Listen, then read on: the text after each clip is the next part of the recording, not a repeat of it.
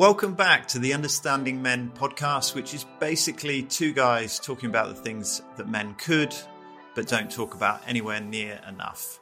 I'm Luke Sutton, and I'm with my great friend Fraser Franks, and thank you again for joining us for this episode.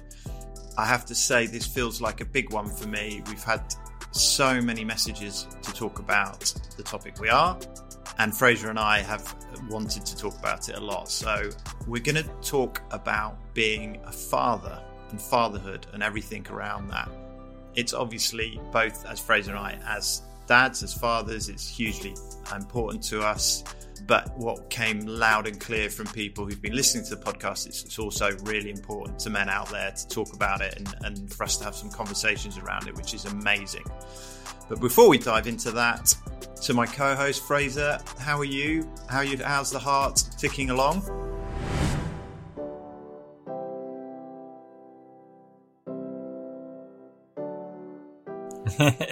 It's ticking very loud, which I'm still getting used to, but I'm hoping you can probably even tell in my voice that, you know, day by day I'm getting much stronger and the recovery's coming along well. And I've had the best few days in that recovery. I've managed to finally get a bit of sleep, which just, I knew how important sleep was before, but just on a whole new level now. And yeah, I feel much better, much stronger. So yeah, thank you for asking. Awesome. And Fraser, how are you feeling about today's topic, fatherhood? Yeah, I think when, you know, we talked about a list of topics before, and this was the one that I was probably most excited to talk about. I feel like I've got a lot of thoughts around it. And for me, this is my biggest job in life and my biggest priority. So it's always number one for me. And I love listening to other people's experiences. I think we all know it isn't an easy job, you know, for a mom or a dad and whatever kind of situation that is. But I love listening to people's experiences, and I'm sure I'll learn a lot myself, even just talking to you. And I have done before, you know, knowing that the family that you have. But it's definitely one that I'm really excited to talk about. Yeah, and before we start, I just want to say as well, hopefully it comes across loud and clear in everything that we're doing, but we don't sit here as like we have all the answers. You know, we're the perfect fathers. We've done it perfectly the whole way through. We're not. We're just sharing our experiences and the things we've learned, and it's very much that kind of interactive conversation of as a community discussing it and working out what seems right and what doesn't seem right and what doesn't make sense and all of those things. And today is very, very much going to be about that.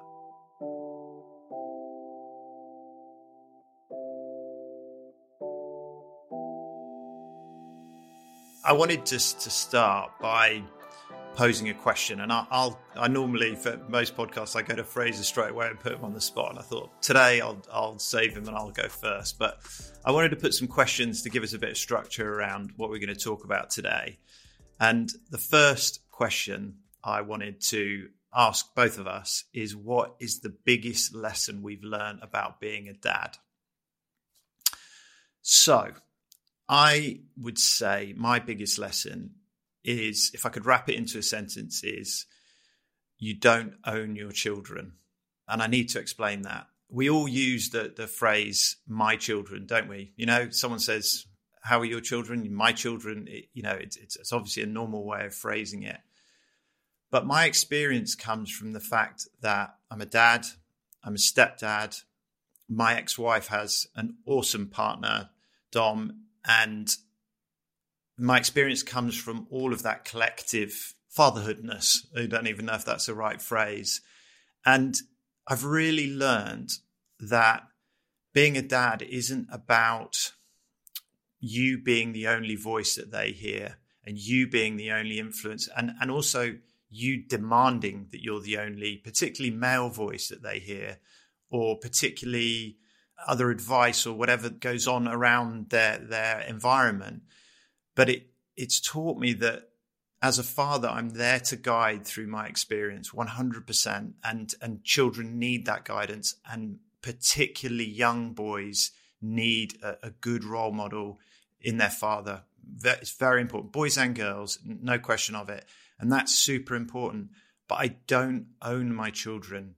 So I can't sit here and go, okay, I've got life not entirely worked out. I'm trying to work it out myself, real time. Some things make sense, some things don't make sense, which is being human.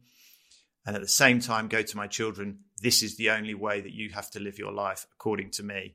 I can't in one hand say, I'm working it out, and in the other hand, be drilling into my children that this is the only way that you're going to do it because it comes by the Bible of Luke Sutton. That doesn't add up for me. And it's what I've learned. And the producing of children, and in context, the twins were IVF babies, so I'm well aware of the difficulties of having children. But the producing of children is the relatively easy bit. It's the fathering that is the big bit. And it's that bit of knowing that you don't own them. You just guide them. You give them the freedom to express themselves, find themselves, give them the guidance, give them the boundaries, teach them of things that you've learned, but your shit doesn't become their shit is the easiest way I can describe it. Too often I have seen times when almost parents hijack their children. So their children become part of their own shit. All of the stuff that's going on in your life suddenly becomes all of their stuff. Whereas that's like an ownership. It's like, you're going to come on this ride with me, whether you like it or not, whether it's healthy for you or not. And actually, I know I've said this to you before, Fraser, when we've talked privately, my biggest thing that I want my children to know is that their stuff is always more important than my stuff. Always. I don't own them. I'm there to guide them, there to let them live their lives and experience things, and always, always feel loved, secure, and know that their stuff is much more important than my stuff, always. And that screams at me in the last few years. Blimey, Luke. How am I supposed to compete with that answer? Jeez. It really does. And I really like it because your children are older than my little girl. And, you'd have experienced a hell of a lot more than I have. But I see that pattern really clearly in other parents. And I love that part of, your shit doesn't become their shit, because I think that's happened, generation after generation to many, many families. And just you having that awareness. And I've seen, without blowing smoke too much, I've seen how your kids message you or the language they use towards you. And it's just that you use those words, security and comfort and love. And that's all that you want. That's all I wanted as a child. I didn't have a father figure in my life. I didn't have anyone that I felt that, even as a man growing up, I didn't feel like I had a safety net or someone to go to. And that security, comfort, love, that's what you want. That's what I needed as a young man growing up. And I've seen how you parent, and yeah, I thought that was an amazing answer. And thank you for sharing that, because I actually didn't know that the twins were IVF babies as well. And as you said, we tried quite a while for a baby ourselves, but that is the easy part. And, I know it's very, very difficult for a lot of people, but parenting is the role and is the job. But yeah, I loved listening to that. I really did. And mate, what for you? What's been the biggest lesson you've learned about being a dad? Yeah, I was trying to, in the back of my head, think of that whilst listening to you. So I need to have a proper think. But I honestly think that it is removing that picture of what perfect looks like, or what you've had in your head growing up. I think a lot of us have had an image in our head of, even as a child myself, about wanting kids growing up. I want a son that's going to be a footballer, who's going to do this, who's going to do that. I want a daughter that does this or does that. And even as an adult, a young man judging other parents, like, God, my kid's never going to have an iPad at the restaurant table like that, or my kid's never going to, and had this like real image of perfection in my head. We're going to be this happy family, and we're always going to stay together, and, we're going to do this at the weekends and that, and just had this real picture perfect image of what parenting might look like, and knowing that it's fine if it isn't perfect.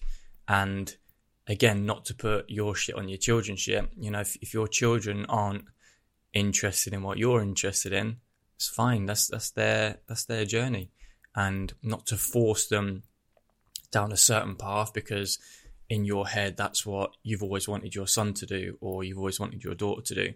And I think it really springs to mind because I had this guy called Ben, actually, and he's a really, really good friend of mine, and he won't mind me mentioning this, but he had a Down syndrome little boy, and before the little boy was born, he just had the most amazing conversation with me, and he just said all the things that he had dreamt of, you know, being a father and having a son and that, and he just said, it's all bullshit. Like, that's all the stuff. It's all bullshit. That's all, you know, being the kid that plays football or does sports or does this or does that. And he said, that's not the reason why I've always wanted to be a dad. And when I strip it back to why I've always wanted to be a dad, it's so that, you know, I've got, you know, a bloodline, so that I've got someone that I can absolutely love and care for and be there for. And he said, if I strip away all the other external rubbish, whatever it might be,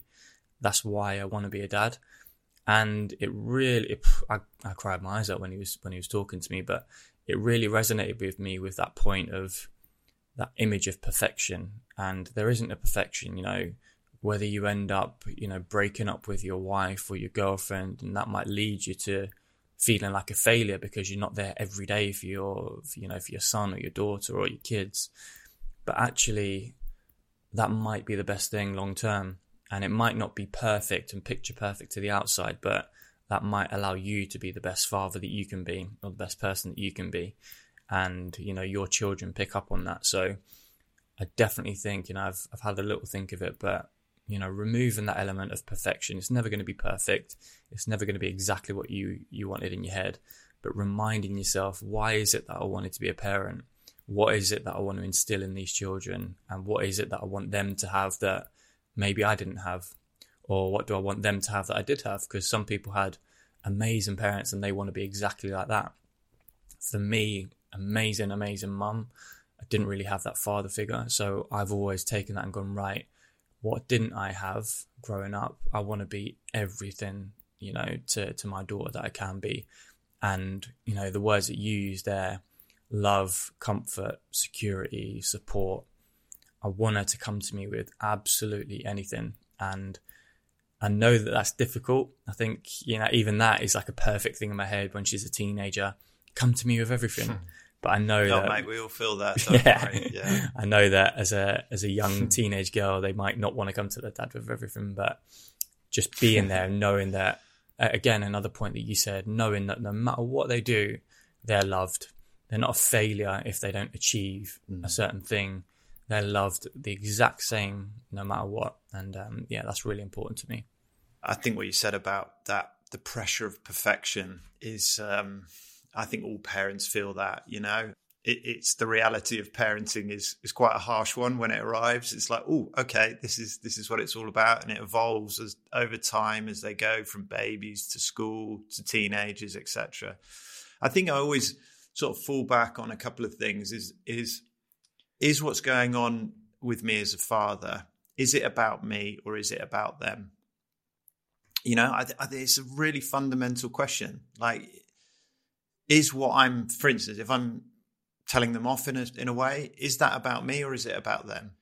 Is my guidance to them about something, is it about me or is it about them? You know, so it's like, say, for instance, it was a career choice. You know, they said, oh, I'd really love to do this when I'm older. And in my head, I'm like, I don't like that job. So my guidance, therefore, is to tell them not to do that because it's about me and it's not about them.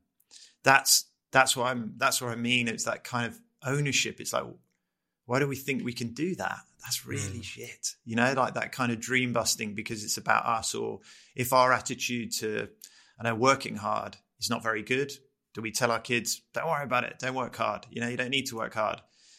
Is that about us or is it about them?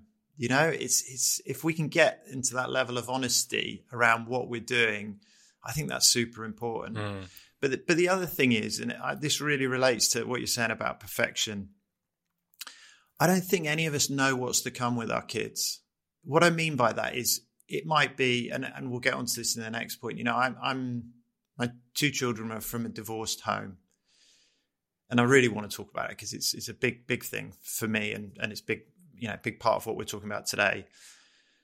But I don't know, you know, them in years to come, they might turn around and go, "Do you remember when that happened? I didn't like that. That upset me. That hurt me." Or when you did this, that we don't know. We're just doing our best right now, and we don't know.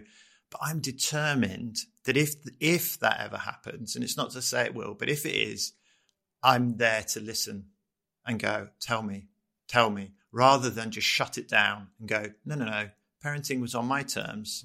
I own you. You get used to it. That's the way it is.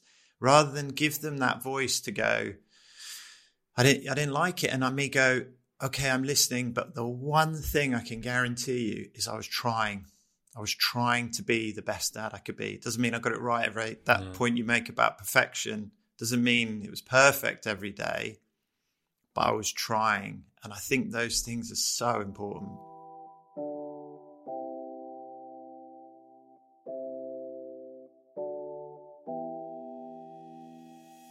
I'm coming to you with a question now, my friend. I don't even know if I've pre-warned you about these questions, so I'm putting you on the spot quite badly. There's quite a lot for really good reasons on social media about mum guilt, you know, and mums feeling a guilt about motherhood when they're wanting to get back to work, or they're you know, things like that, which is really good. But I also think there's a bit of dad guilt that I want to talk about. So my question to you is what's your biggest dad guilt, Fraser? Yeah, I get this a lot. I really do. I definitely get it with work. Well, you feel it a lot. I feel it a lot, yeah. I think because my daughter's 4 as well, and she just wants me home, and she just wants me to play with her all the time. And she is at an age where she can't understand why I'm going out the house to work, and she can't understand. She just thinks I'm leaving her, or that's what I think she thinks. She just thinks, oh, he's walking out the door and he doesn't really want to be with me.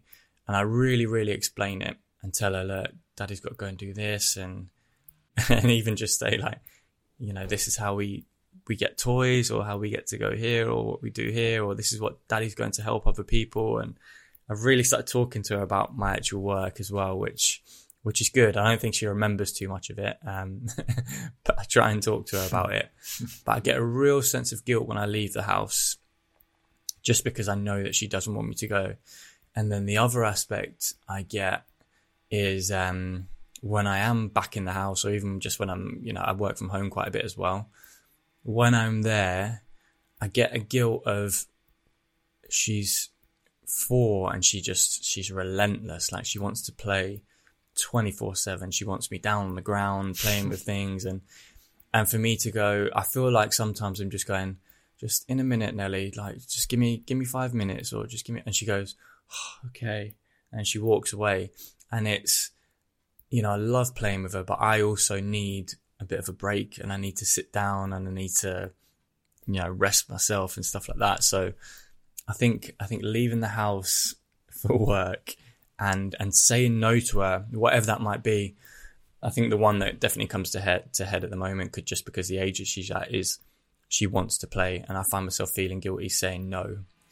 I don't find myself feeling guilty saying no when she wants to eat cake for breakfast and stuff like that. But I think it's when I can see how much it means to her to play with her dad and to have her dad around, and for me not to be there, or just to say, you know, not yet, I'll do that in a minute. That leaves me then feeling, I look at her little body language and I'm like, oh. And then sometimes I'm like, right, should I just get down there and just do it anyway? But I know the age that she's at 4 years old, that guilt will be completely different. And I don't really know what that looks like.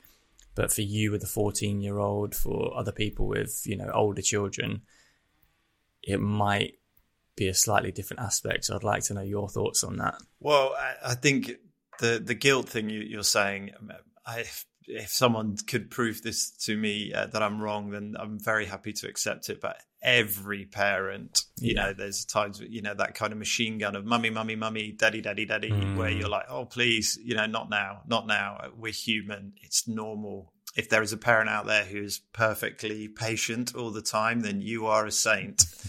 But the reality is, everyone feels it. I totally get that. And I remember, you know, when the kids were little, both of them exactly the same. And, you know, that relentless energy to want to play. And I didn't get it perfectly all the time at all. And I felt that guilt exactly the same. The thing that I think I might have shared this with you, but I had a friend of mine who once said to me that when your kids get over 12 years old, everything flips around. You know, before the age of 12, they want to spend 90% of their time with you, 10% doing some other stuff. When they're over 12, it turns itself around. They want to spend 90% of their time away from you, 10% of their time with you. And I was like, no, mate, I'm really close with my kids. They're going to want to be with me all the time. We've got such a great thing happening here. And I never forget this one Saturday morning when I went upstairs to speak to the kids, and I thought we often like go out for a brunch or something like that. We love going out for lunch together or whatever it might be. And I'm trying to think how old they would have been. They're 14 now. Maybe they were 13. And I went upstairs and said to my son, oh, do you fancy going out for lunch or brunch today? And he was like, well, I'm going to go and, you know, meet my mates in the park. And I was like, oh, right, okay, cool. You got your phone, you got money. He was like, yeah, all good, no problems. And I was like, okay. So then I went down the corridor to see my daughter, and I said, do you fancy going out for lunch today? And she said, oh, no, I'm meeting my friends in town. So no. And I said, oh, okay. Have you got your phone? Have you got money? She's like, yeah, all good. So, mate, I remember walking back downstairs and sat down in the lounge, and I thought, what am I going to do? And I started like flicking through Netflix, trying to find something to watch. And I was like, and it was such a weird experience of where you have the machine gun, daddy, daddy, daddy, daddy, you know, you're fighting for time, aren't you? And then suddenly I was given this time, and it felt so alien at the time. And honestly, I was a bit upset. I had a little bit of mourning around it, but in a beautiful way, because it was a reflection of the kids becoming real people, you know, not real people, you know, getting more grown up and doing their more independent. And it was beautiful. And that just for them to be so calm and organized and everything around it was great. But it was just the difference. So, mate, that is how it changes. I'll go on to my biggest dad guilt, which is related a little bit to what was already been talked about. I've been divorced I'm not exactly sure. I was trying to remember just before we came on the podcast, but around 5 years, maybe a little bit longer than 5 years. And my biggest dad guilt has been around that for my kids, for Albie and Emily, because it's imperfect, you know, it's imperfect for them. And I've worried about that, I think, until only just recently. I've worried about that for them. How's it affecting them? How's their view on life? Do they feel secure? Do they feel loved? All of those things, because it's imperfect. And I have the conversation with them many times, you know, and obviously they'll be 15 next year. They're really emotionally mature and about this imperfection around it. And has it affected them or not affected them? And in some ways, it tortures me a little bit. That's a little bit too strong to say it tortures me. But in some ways, it's always there. But I actually think it's a good thing, because this is going to sound mad, and I don't even know if I feel that proud saying it, but I feel like this experience has made me a better dad, because when the kids were there all the time, it was just they were there all the time, you know, and it was like, oh, I'll do it in a minute. I'll do it in a minute. I'll do it in a minute. I tell you, if you want to know how precious your time is with your kids, is in a broken home.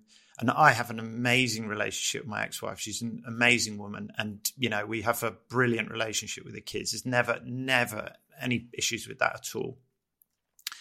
But it's imperfect. So they're not there all the time. You're not there all the time. And suddenly every minute becomes so gold dust to you, because you want to absorb everything, you want to hear everything, you want to know how they are. And in a terrible way, it made me a better dad, because I feel like I've become really present in their life, and when I'm not with the kids, I FaceTime them relentlessly, which I'm sure they're too gorgeous to say so, but probably annoys them a little bit. But I just want to be there, I want to be part of it and be present and hear about their stuff, and going back to that thing of their stuff is more important than my stuff.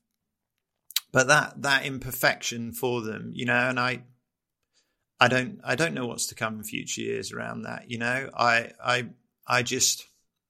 I'm just going to do my absolute best to be as present as I can with my kids right now. And I know you said you struggled at the beginning of this, Luke, and it's that real, you can tell it's that real quality time that you're now spending, with them. And was part of your struggle at the beginning feeling like you were maybe missing out on really precious little moments that come day to day in the house? Was that one of the things that you found difficult to sort of get over?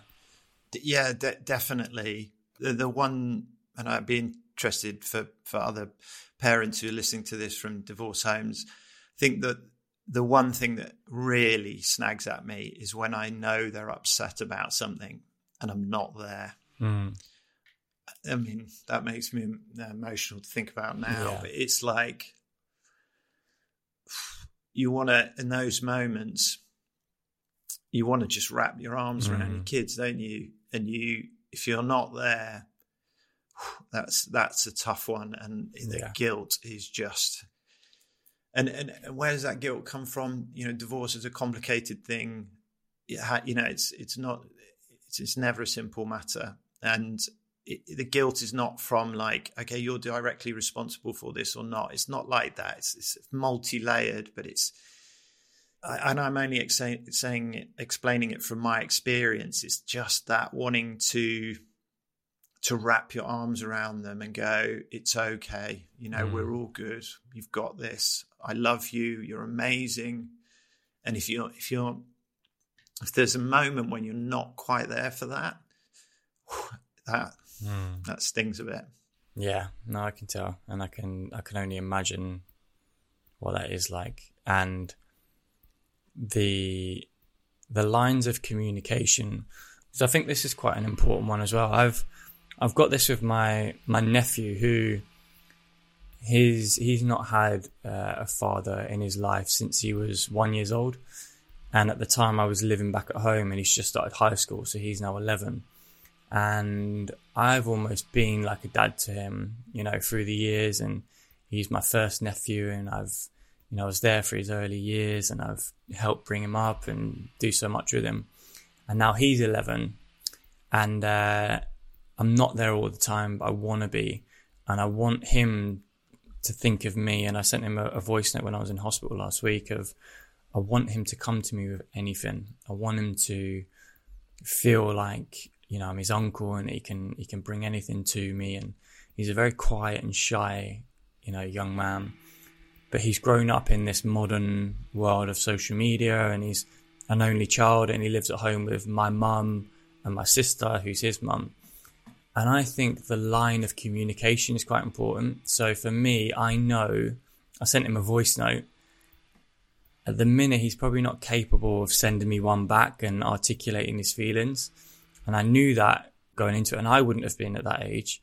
I was a really quiet, shy kid. But I said to him, anything that you want to tell me, write it down in a text message, write it down in whatever form that you want to, put it in, just so that you're not bottling that up. And I think that's really important for parents and young people, is sometimes we expect them to talk back in a manner that, we're capable of talking back.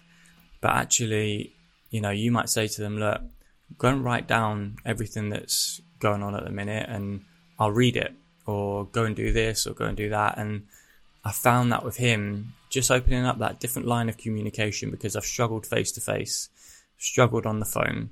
But actually, when I said to him, just text me and just write some stuff down, he's much more comfortable in doing that, and that's fine. And if that allows him to come to me with things, and it's something written down on a phone, then I've opened that line of communication that wasn't there before. And I think that's really important for when you're not there day to day, because I'm not there every single day in his life, and I want to be like a father figure to him. But that line of communication, I feel like we've managed to get there, but I think that's super important when you're not there day to day.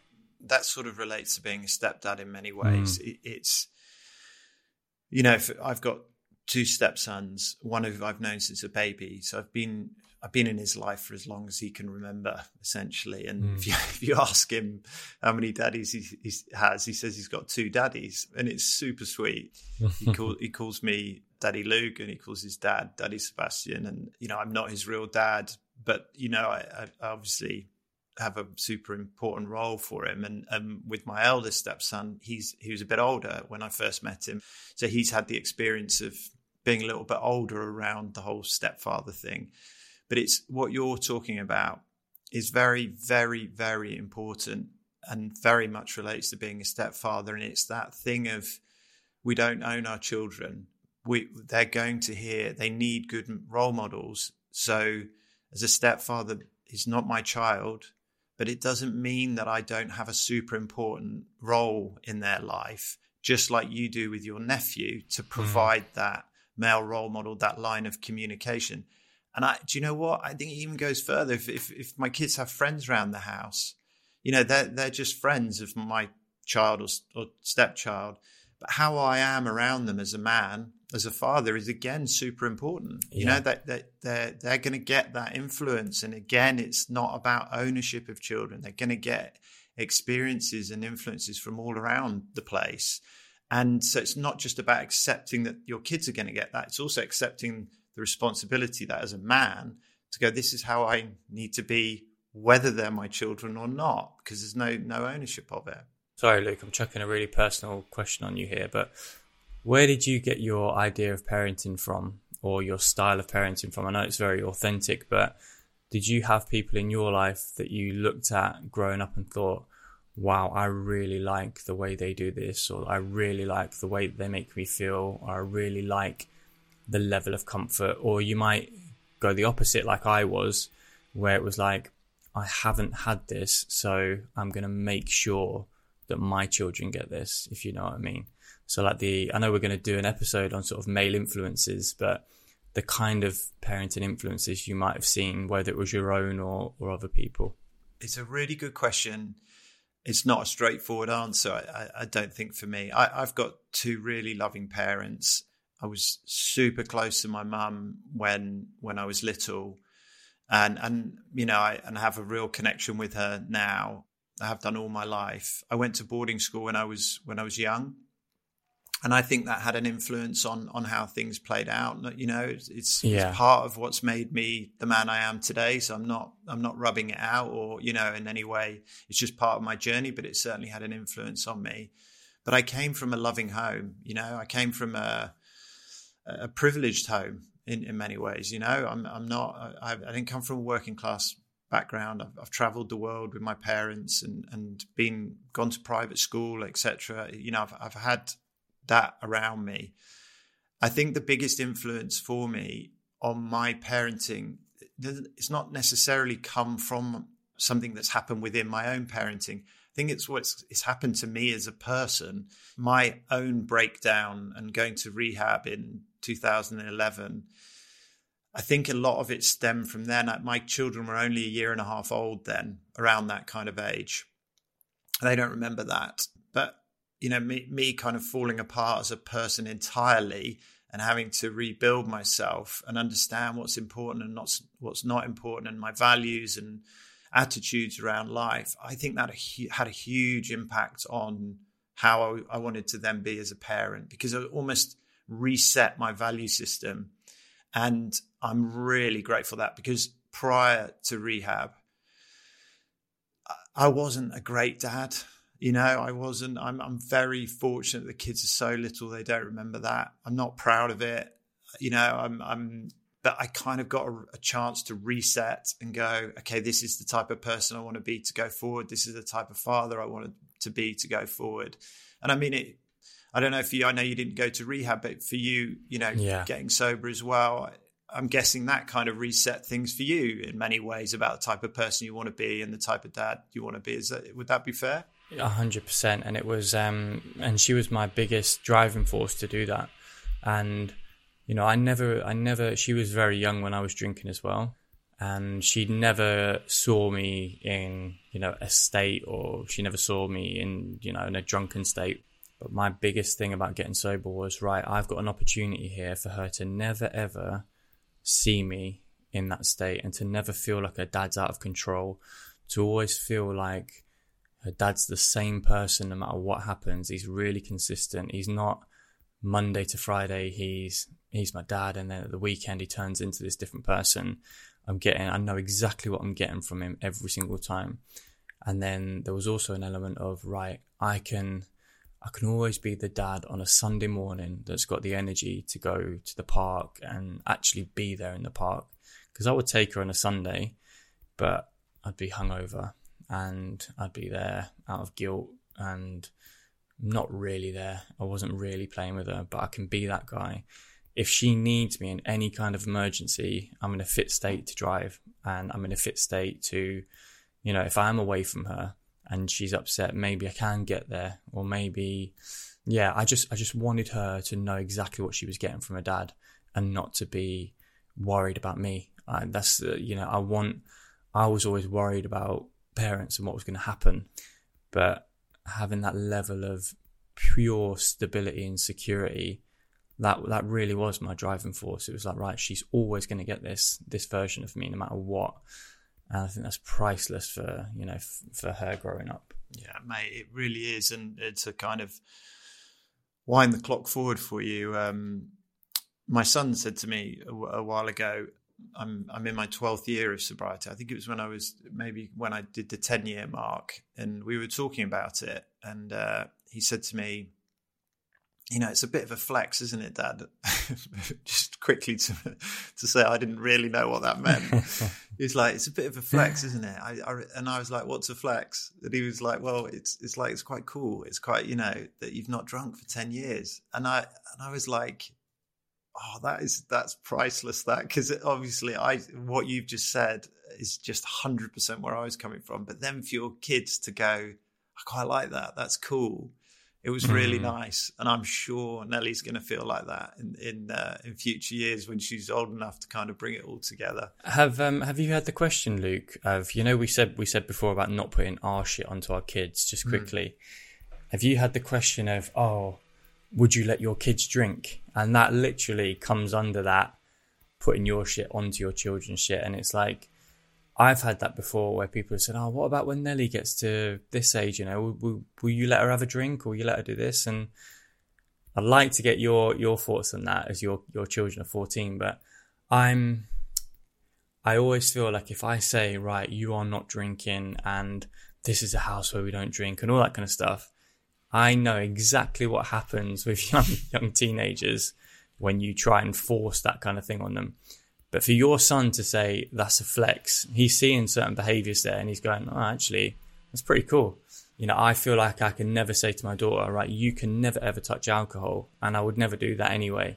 But I'd hope that she'd pick certain things up and she'd look and go, actually, it's pretty cool. But she has to go and live her life and make her own decisions. And she may not drink in the way that I did. And, she may have to make certain mistakes, and I may have to let her go and all that kind of stuff. And I'm very, very happy to do that.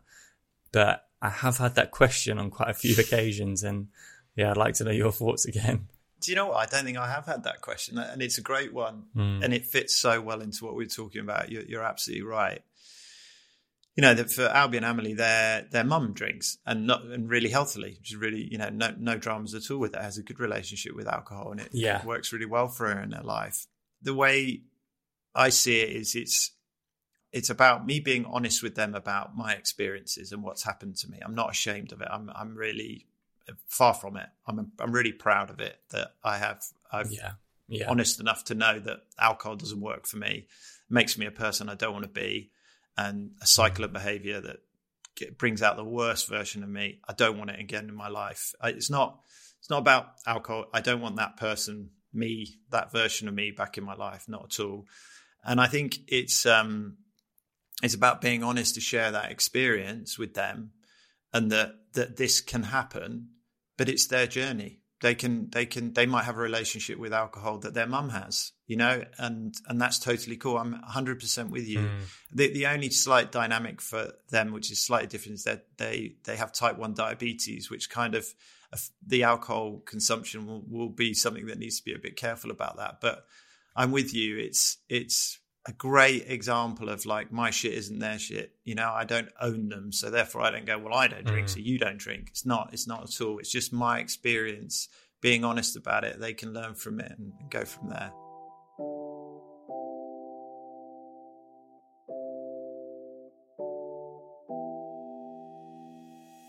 Right, I've got one more question for you, Fraser, but I'll do this one first. But I think I think this is a really interesting one.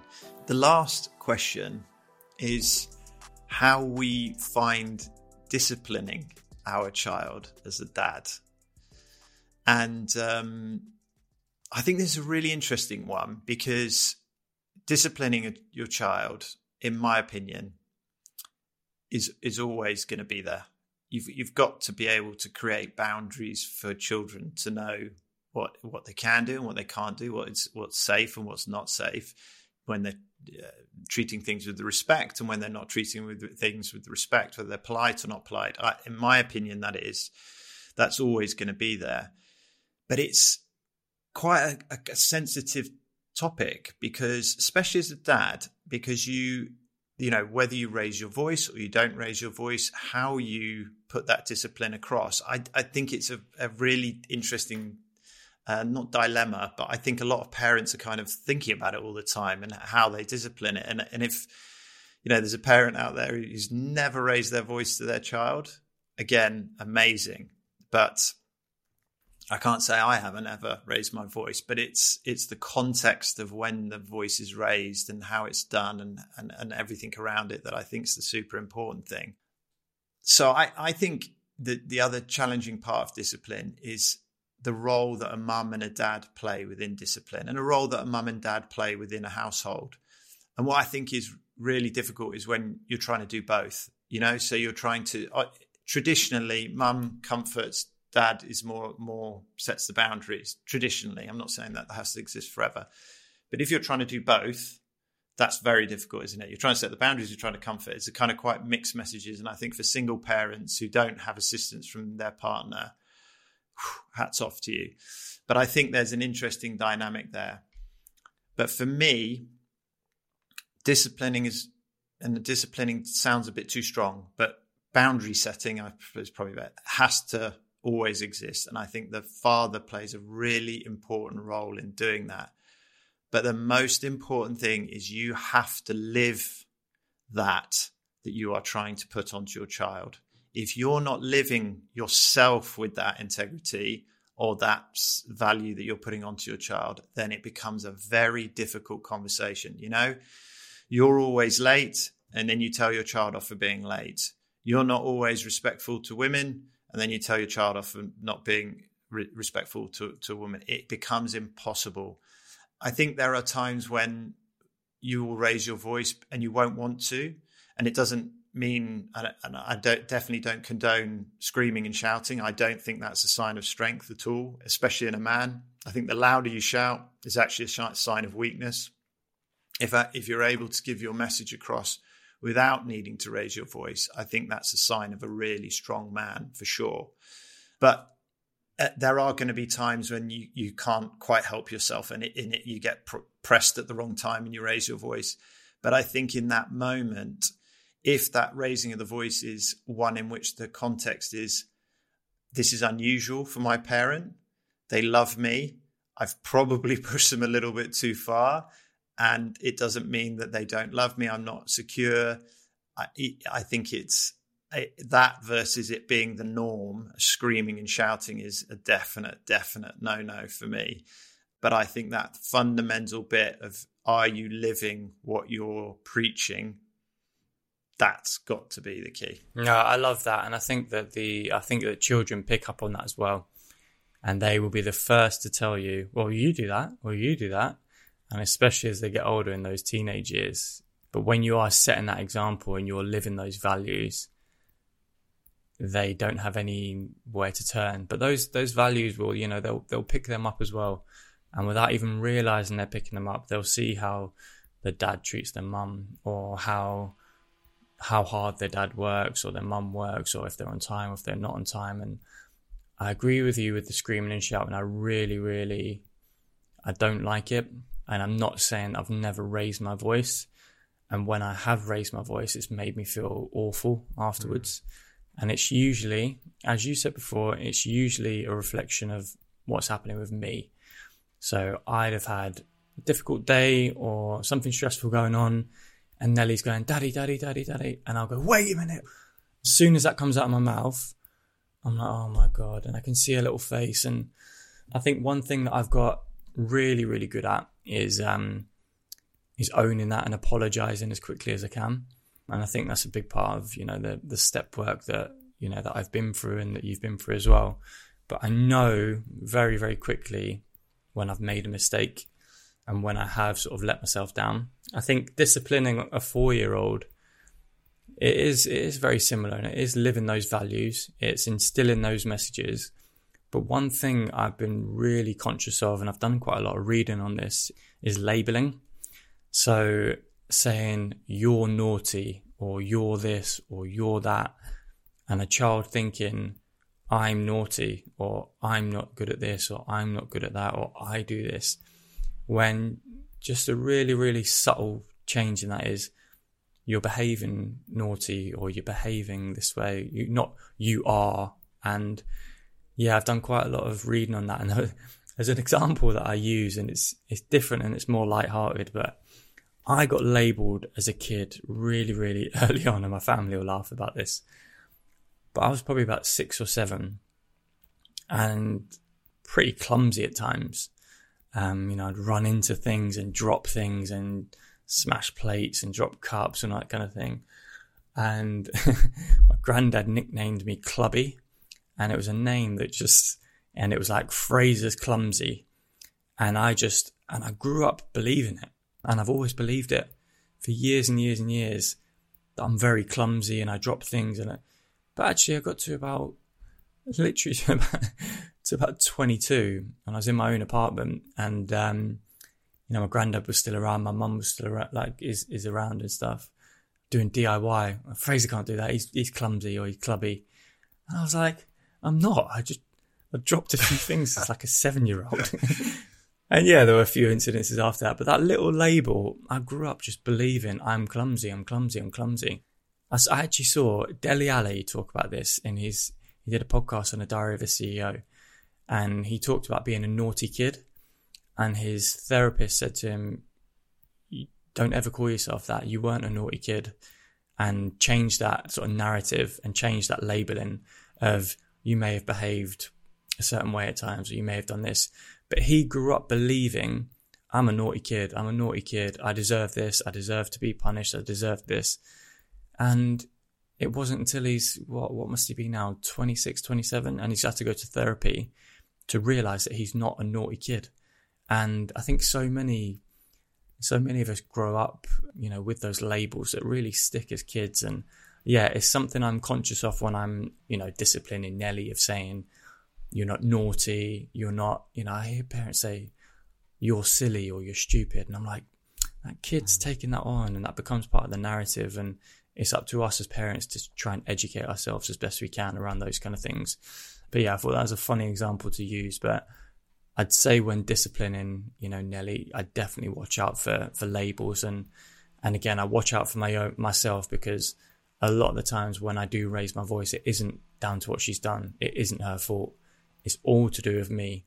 And if I can stop myself from doing that, or if I do it and I can really, really quickly address that and put it right and say sorry, then that's the best that I could do. And all I can do is just try and improve on that. But I have that awareness, which is one of the main things I think around it.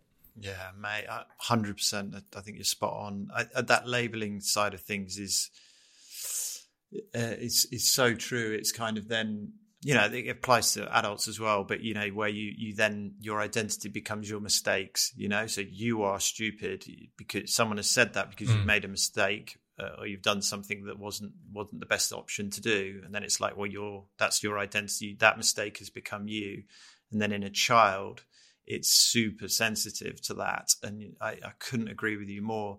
There was interesting. I was listening to another podcast, and they were talking about childhood. It was with Gabor Mate. I don't know if you've read much of him. I love him. Listened to him. Yeah, phenomenal. Maybe one of the leading experts in addiction in the world. You know, incredible guy. He was talking about childhood trauma and that children are essentially really kind of narcissistic. They think everything's about them. So even if they're not being told off, but they hear screaming and shouting in the house, or there's disruption, they think it's about them. They think it's that they've done something wrong. And that's where a lot of childhood trauma comes from. And it's that kind of raised voices, screaming, shouting scenario, which, you know, the adults have lost any sense of awareness at that moment of how that's being received. Like you're saying, like that label by the child is going, this is about me, I've done something wrong, and in becomes a childhood trauma. But that raised voices thing is a really, I kind of want to bring it up because I think people are a bit nervous too at times. I feel exactly like you if I've ever raised my voice, and I'm not by nature like that. I don't believe that's where strength is. I don't raise my voice in anything I'm needed to do. I just think it's a sign of weakness.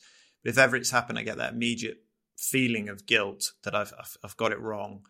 But I also think it's important to say that I think none of us are perfect, and parents are going to raise their voices at times when they've just been pressed too hard. We're human beings. It doesn't mean you're a bad parent. It doesn't mean that you've got it wrong. If it's a one-off and it's done because you've been pushed a bit too hard, and it's not going to reflect back in that same way that the child goes, oh my God, this is a huge incident. I think it's important to say that because I maybe even I'm speaking for myself. I think we beat ourselves up a bit when that happens, going, oh my God, we've done this wrong, but we are human beings.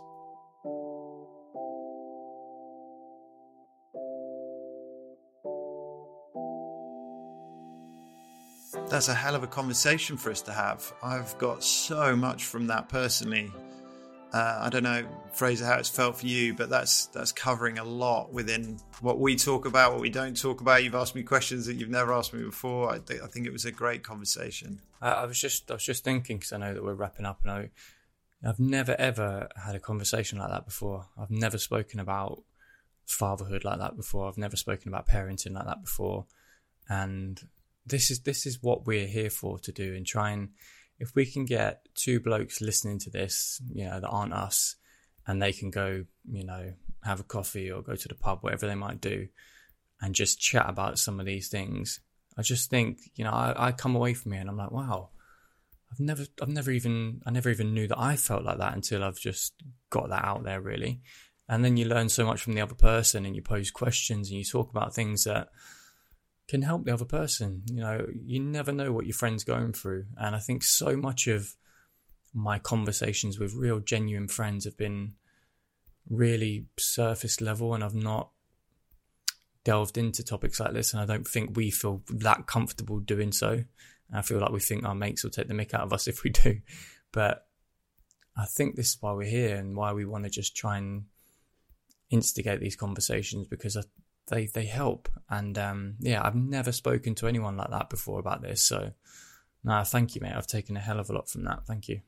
Do you know also that I reckon, you know, we get messages about the podcast, but not often people do it privately, which is totally cool. I think it's absolutely within someone's prerogative. But I was never sure when we started this podcast, and I don't know where it's going to end up or how it will grow, but I was never sure whether we'd be dominated by male listeners or female listeners. Obviously, a podcast about men stuff, you'd think probably is going to attract a lot of men, and I think it probably is. But But the messages so far, I reckon we've had 50% from women because they've got sons, or they're trying to, they find it interesting from an overall perspective anyway.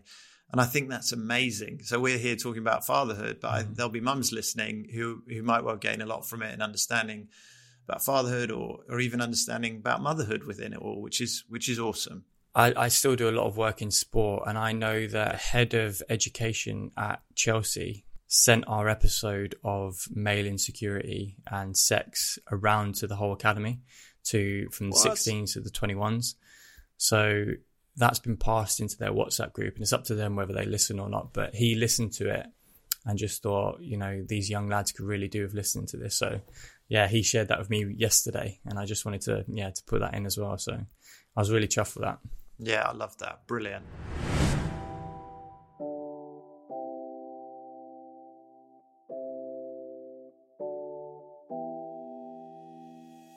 Thanks, Fraser, and thank you for listening to the Understanding Men podcast.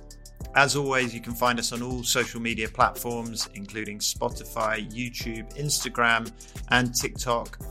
We'll be promoting each episode via our own personal social media and via the podcast accounts. So please feel free to come and find us. Tell us what you think, what you want us to talk about. As we've always said, we want it to be as interactive as possible. Also, if you've liked what you've heard, then please go ahead and hit the follow button so you never miss an episode. And lastly, if you're listening on Apple Podcasts, then please leave us a review and a 5-star rating because it will help others find us. So, thank you and goodbye for now.